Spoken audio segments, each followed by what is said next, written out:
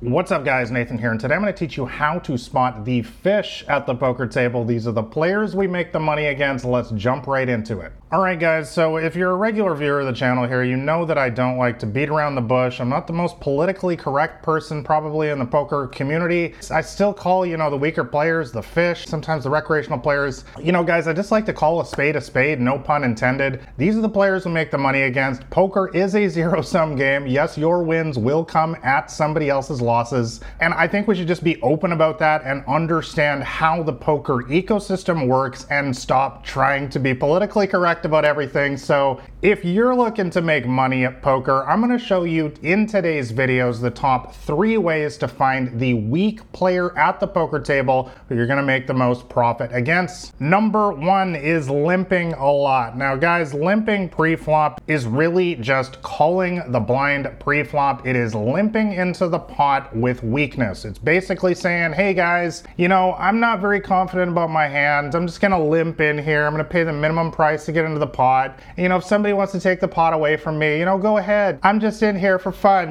Guys, this is how recreational players, fish, think about the game. They don't think about the game in a serious manner because it is literally statistically proven that taking the betting lead, aka raising pre-flop, will be much more profitable. In fact, in my first poker book, Crushing the Micro Stakes, I even include the raw data from my Poker Tracker database proving that my profits are over twice as high when I raise pre-flop versus just calling a raise or limping into the pot. I'll have links for all of that in the description below if you are interested. But guys, basically my rule is this: if you are the first person into the pot, whether you play cash games, tournaments, whatever, it doesn't matter, please just raise it up. Take control. Show people at the table that you're serious about your hand, that you're not going to just show weakness right away and allow everyone to just walk all over you. So simple example hand, you are dealt ace queen offsuit in early position, call it a 6-max poker game, 9-max, doesn't matter. Guys, raise it up. Don't limp. Don't try to get tricky here.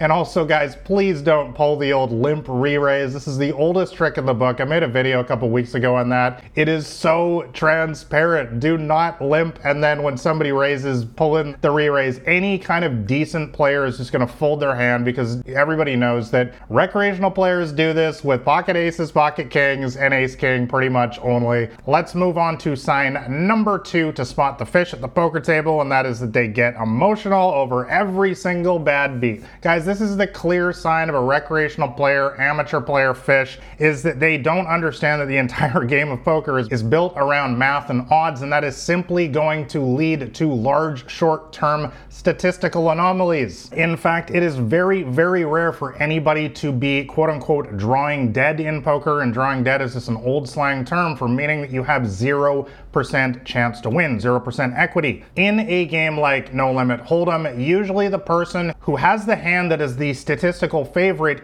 still has a large chance of losing the hand. The other player who's chasing their draw or their bottom pair or whatever, which we're going to discuss in a second, they still have 20% equity, 30% equity, something like that. And if you're playing a game like Pot Limit Omaha, you guys already know that often you have 40% equity or 50%, a literal coin flip. So guys, you need to understand that when the math is set up like this in the game, there is going to be very wild short-term swings. We call this variance in poker, and guys, you have to make peace with this. Therefore guys, basically understand that bad beats will happen. Just count on it. Guys, it's literally like the sun will rise tomorrow. There's no point in arguing about it, getting all emotional about it, or if it rains in your picnic. It is literally madness to get emotional about simple math and statistics. This is what fish do. This is what recreational players do. Guys, solution is you must learn to take bad beats in stride and focus on your long-term results in this game because that's the only thing that matters. And the good news, as I always point out in these videos, by the way, make sure you subscribe so you never miss my new videos, is that in the long term, the math irons itself out. Guys, if you play enough hands of poker, the bad beats won't matter because eventually everybody gets the same amount of good hands, bad hands, mediocre hands, and bad beats in the long run, and it all